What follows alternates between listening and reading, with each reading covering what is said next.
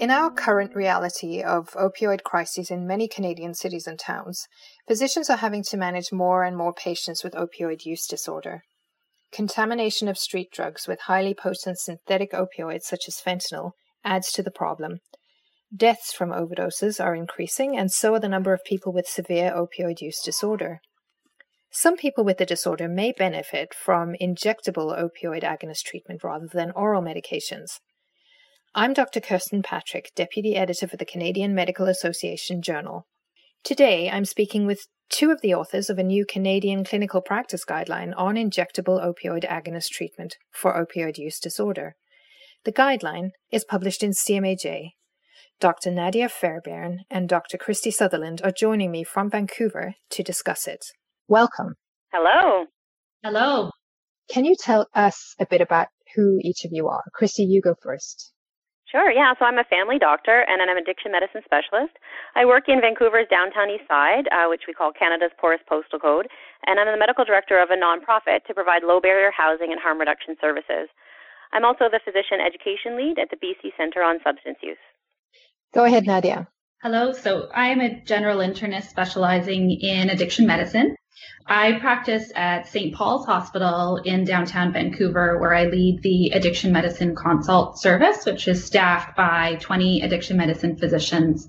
I'm also an assistant professor in the Department of Medicine at UBC and a clinician scientist with the BC Centre on Substance Use.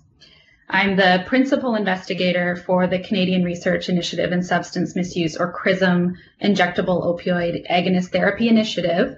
The purpose of the CRISM Injectable Treatment Initiative is to assist regions with up-to-date information, best practices and recommendations, and monitoring and evaluation to ensure successful delivery of this treatment across Canada.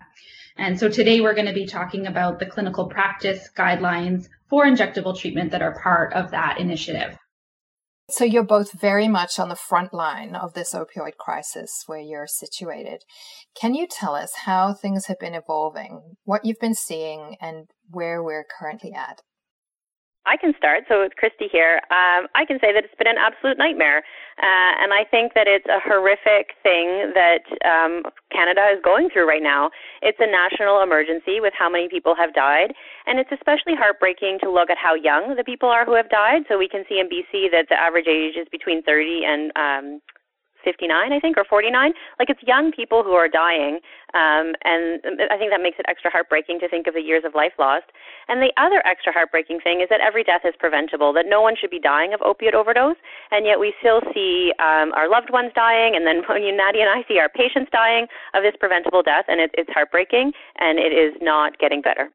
Yeah, just to build on what Dr. Sutherland said, so that's 10 Canadians every day who are dying from drug overdose. And as she said, they're all preventable deaths. And what's driving the epidemic is a poison drug supply.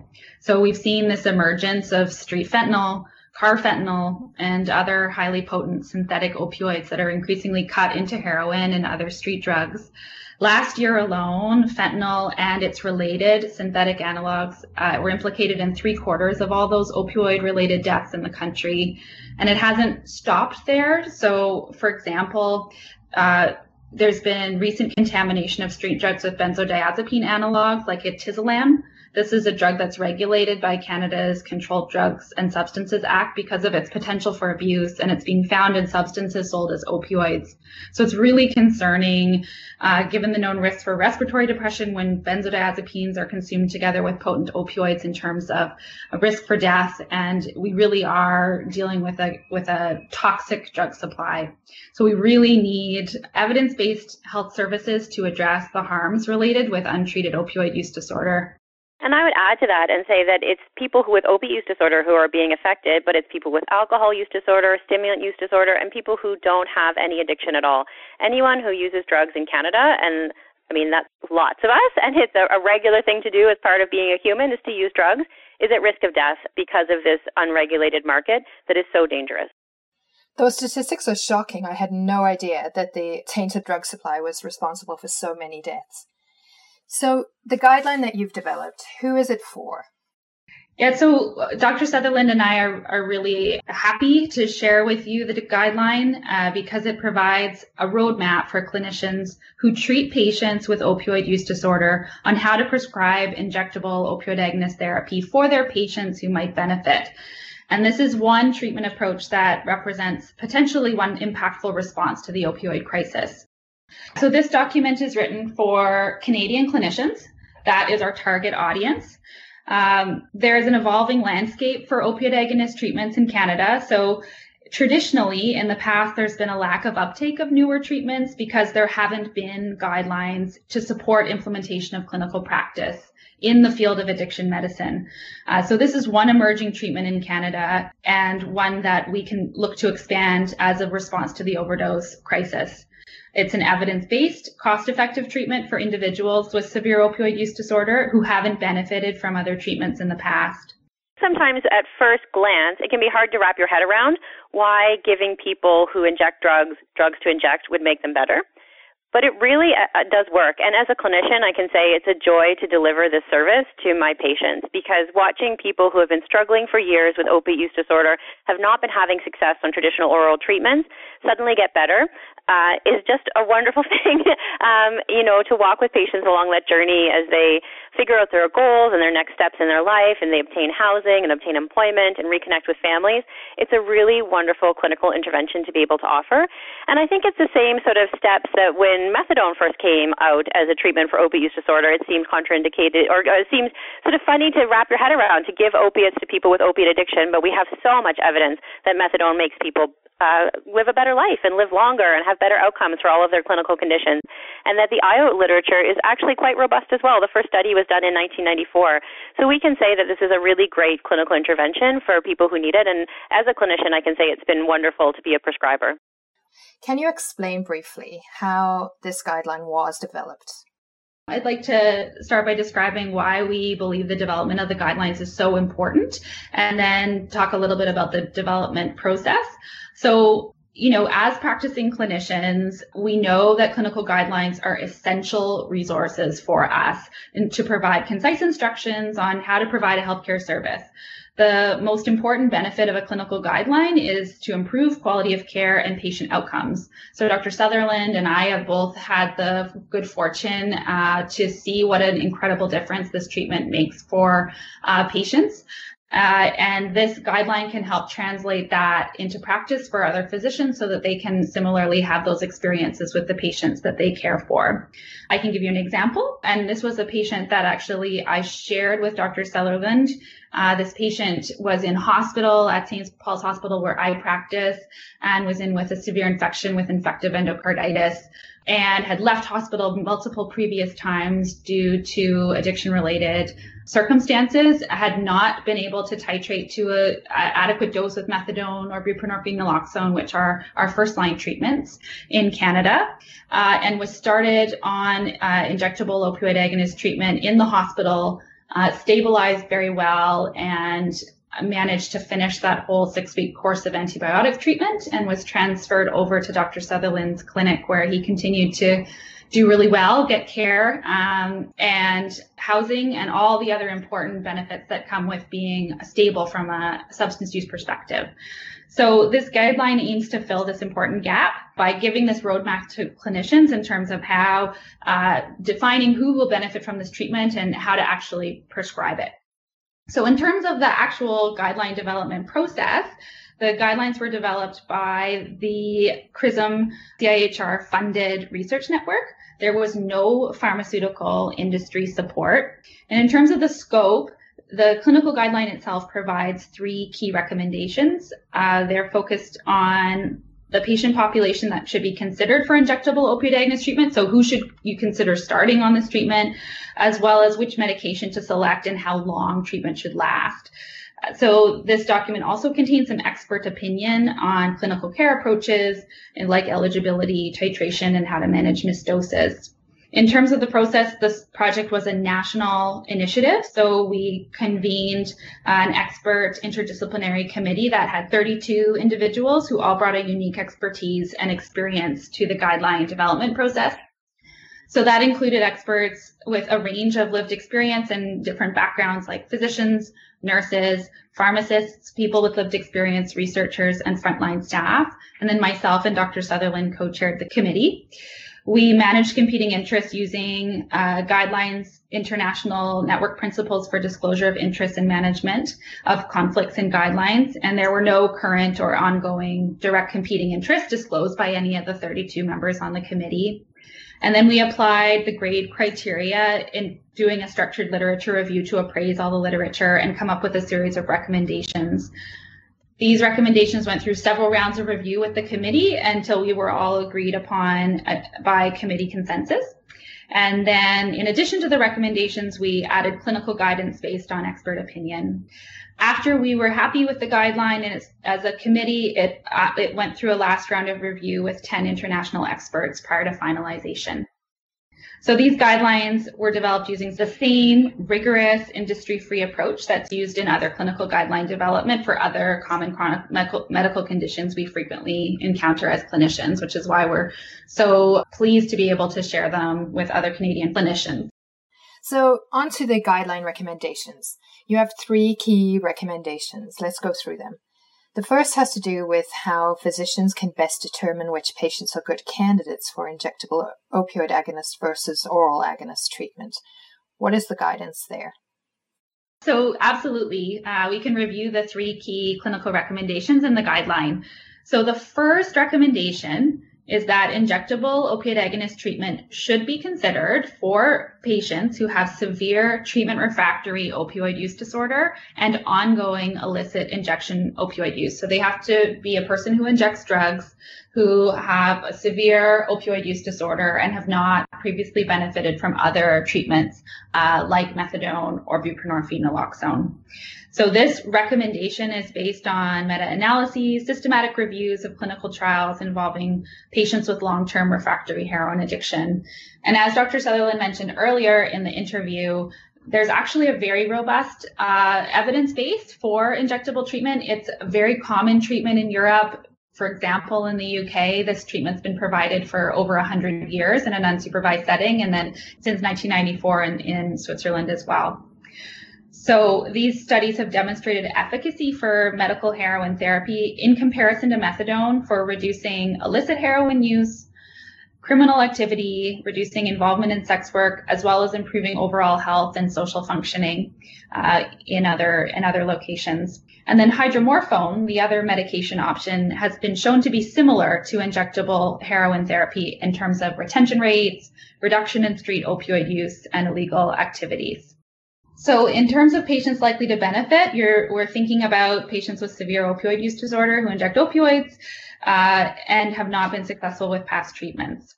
Yeah, I think that this is one of the key things for clinicians when we're offering a new intervention is who needs this intervention and who doesn't need this intervention. I think about the addiction community. We're like a bunch of cardiologists when beta blockers were invented to figure out, like, how do we use this new intervention. And I have found it to be really wonderful to integrate this into my practice. And I very rarely disagree with a patient about whether or not they need injectables. And it's a wonderful sort of collaborative decision-making process you can make along with your patient as you describe the program and what's involved and the purpose and the goals, and then decide together whether that's a good intervention for them. One of the things I was worried about, and I think that funders and public bodies and perhaps the public were worried about when we started injectable programs, is that every single person would want to be on this, and every single person would want to be on it forever, and every single person would want the maximum dose. And I have not at all found that to be true in my clinical experience over these past 3 years, that patients are very thoughtful about what intervention that they want, and that it reminds me a lot of my methadone practice, where often I'm trying to get people to go up on the dose and get people to stay on the intervention longer to give them a bit more time to stabilize. And so that those fears really haven't come to play in the clinical setting.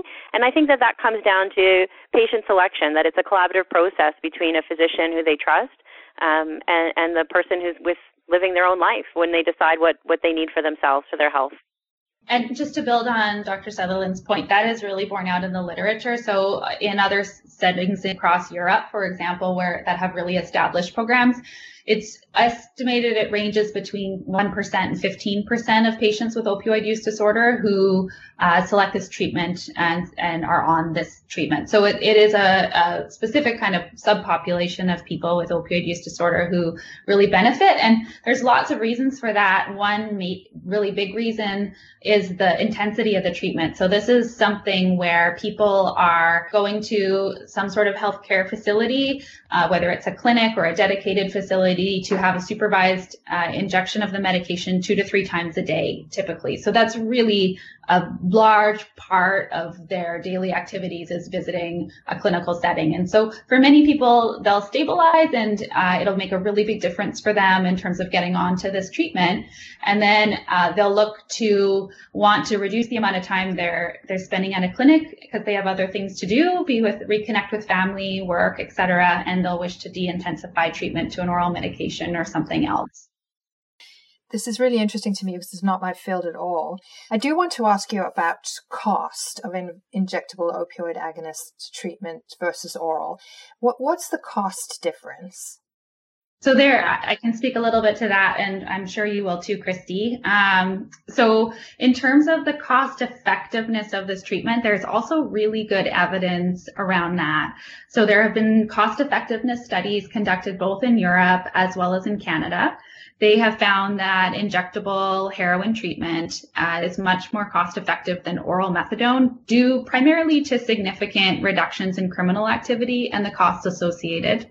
There have also been cost effectiveness studies looking at the other medication type, the hydromorphone, and it's also been found cost effective compared to oral methadone treatment because of reductions in criminal activity, as well as hospitalizations and the associated costs with needing health care. So we know that it's a cost-effective treatment for people who are a good fit for this intervention. Yeah, I guess and selecting who is a candidate for the treatment is key. Yeah, absolutely. I'm always someone, I always lead with my heart. And so I always think that the clinical outcomes are what matters most, and the cost is always second to me. But it's always nice to see in addiction medicine that, harm reduction and addiction medicine services really are money-saving interventions for the system. But I think it's hard from a resource allocation perspective that the money saved is often in the criminal justice system and that you don't get that back from the Department of Justice to spend on more healthcare interventions. That's the tricky thing, isn't it? I spend so much of my time doing low barrier housing.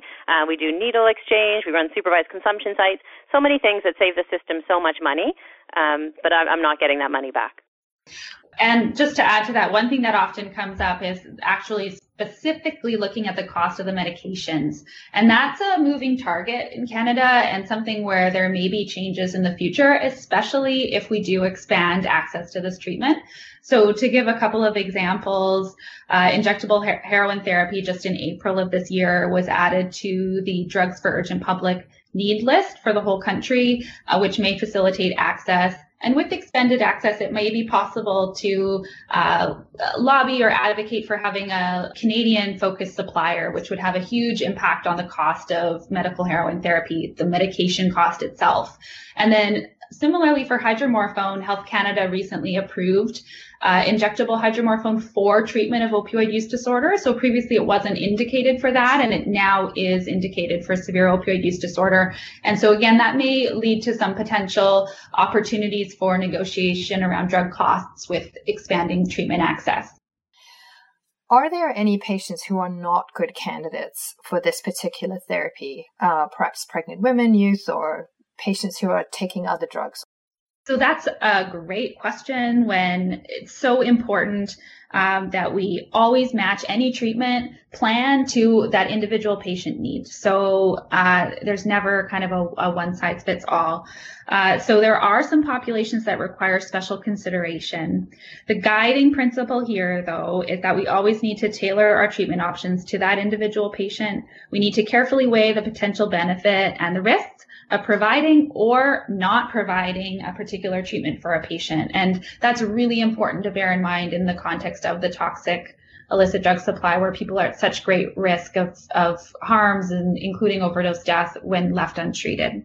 So in the guideline itself, we acknowledge that to date, there's very little published evidence on injectable opioid agonist treatment in certain special populations. So those would include youth under 25 years of age, as well as in the case of pregnancy.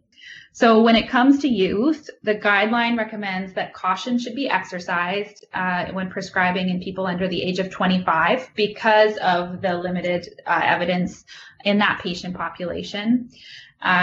And that it's super important in this case to make any treatment decisions in consultation with a team of providers. So you'd work with other healthcare professionals with experience in treatment of adolescents and young adults with substance use disorders.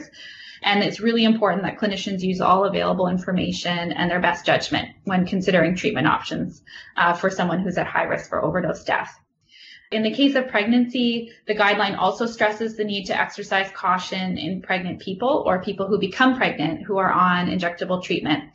So we do definitely need more research in this area in order to have clear clinical recommendations. And again, we emphasize the need to weigh the potential benefits and harms of starting a treatment versus not offering that treatment to a patient.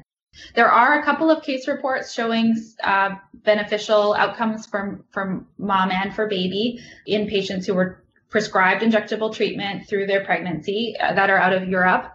And I don't know, maybe Dr. Sutherland wants to give an example if she's had any patients herself in the case of pregnancy. Yeah, I won't give a specific example. For me, it's really a human rights approach to how we treat pregnant women, that they deserve the standard of care. And so that's the philosophy I always take when I'm treating my pregnant people who use drugs. I think also the clinical decision-making gets a bit more challenging, and it's the same, I think, for policy and how we're, as physicians across the country, that overlap between addiction and chronic pain, where this intervention is a high-intensity intervention for people with opiate use disorder that has been refractory, and that is not meant for a chronic pain population. But sometimes people who identify as having chronic pain are using fentanyl from the street and overdosing. And so that's where it can get complicated when you're doing your intake assessment and getting to know a person over time of teasing out that diagnosis of a chronic pain patient versus someone with substance use disorder and whether this intervention will be beneficial for them. But I think that's part of a larger conversation that we're having as clinicians and policymakers about this intersection and that how vulnerable each of these populations are and how much overlap there is between these populations. So for patients who are determined to be likely to benefit from injectable opioid agonist treatment, which you've said is on a case-by-case basis, what then are the medication options? Yep, so there are two options. The first option is diacetylmorphine, that's also known as medical heroin, and the second option is hydromorphone. And the short answer is that both hydromorphone and diacetylmorphine or medical heroin can be considered a reasonable choice when prescribing injectable treatment. So now I question, if you've got two options, how do you make the choice? Is it, do you make it in collaboration with the patient, or are there different kind of side effects or effects of each of those medications? Right now, it's an issue of access, that we only have access to hydromorphone outside the specific Crosstown clinic that was the original site of the study of heroin-assisted treatment here in Canada. And so I don't actually have the option to offer it clinically in community to the choice between hydromorphone and heroin. I think that heroin has more evidence to support its use and that my patients report that they would prefer heroin.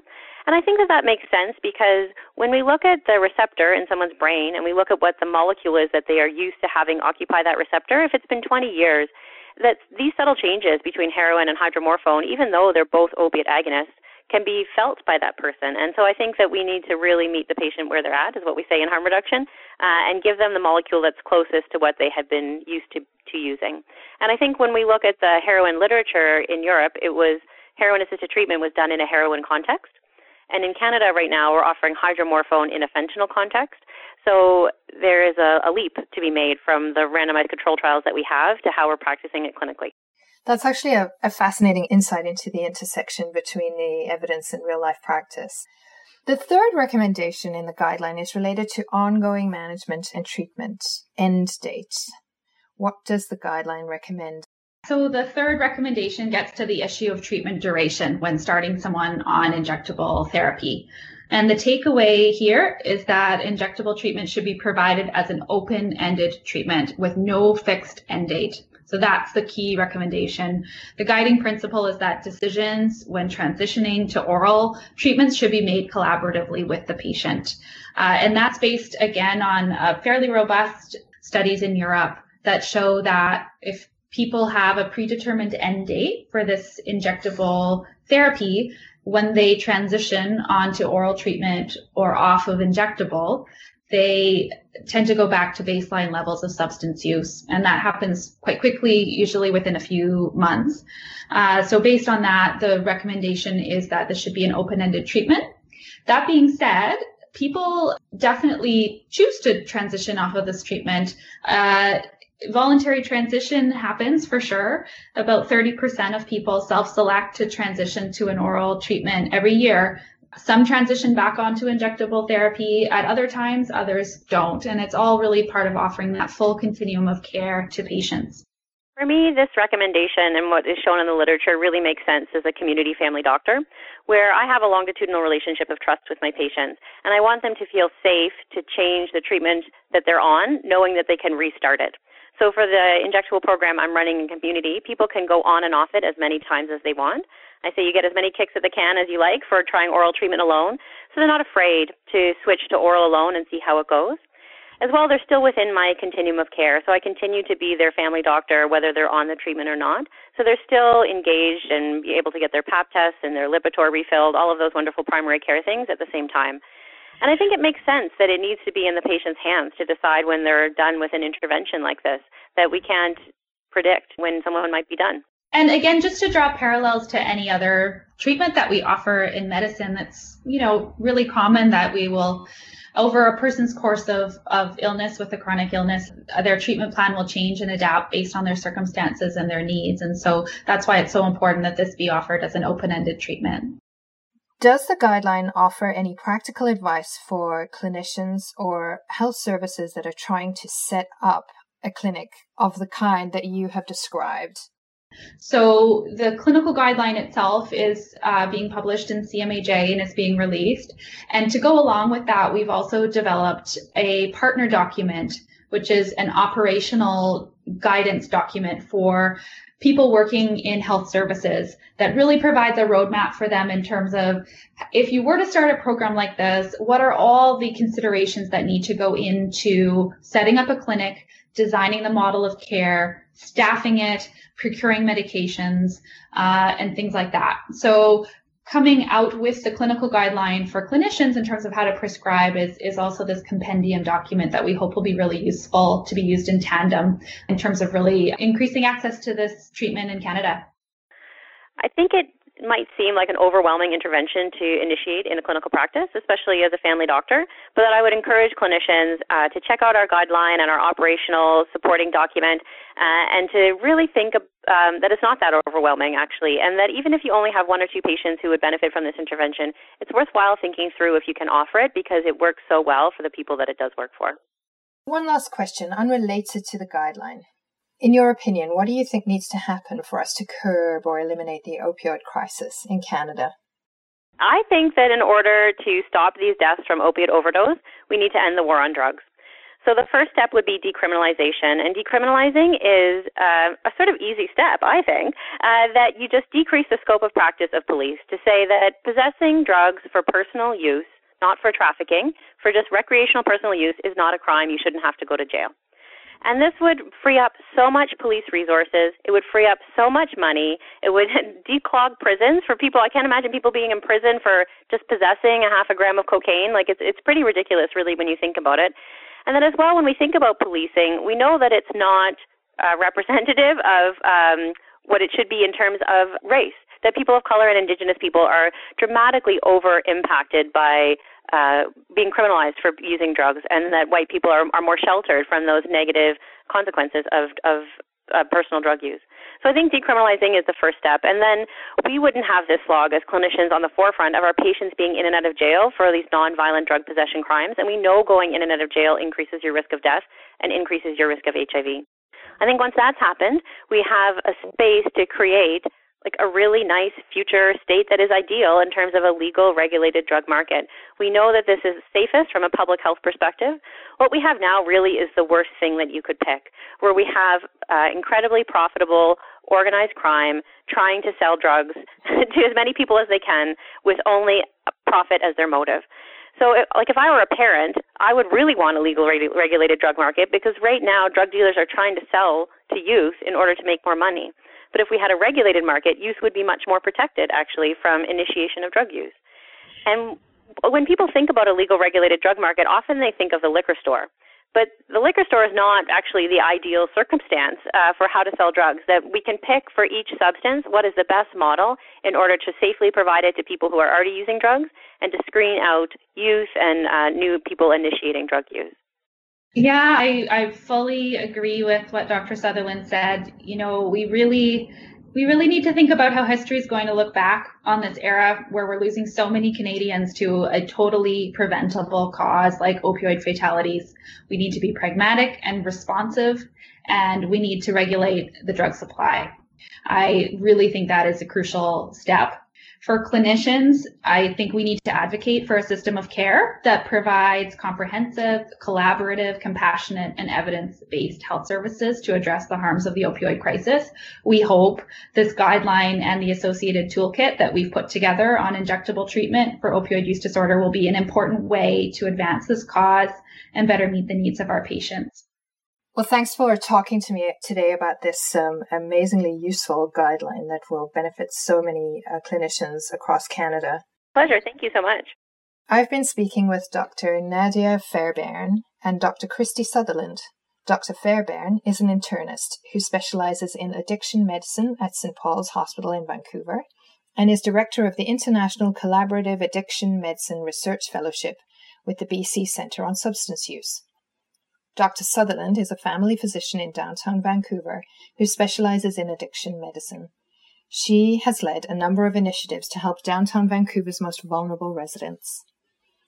To read the Canadian Clinical Practice Guideline on injectable opioid agonist treatment for opioid use disorder, visit cmaj.ca.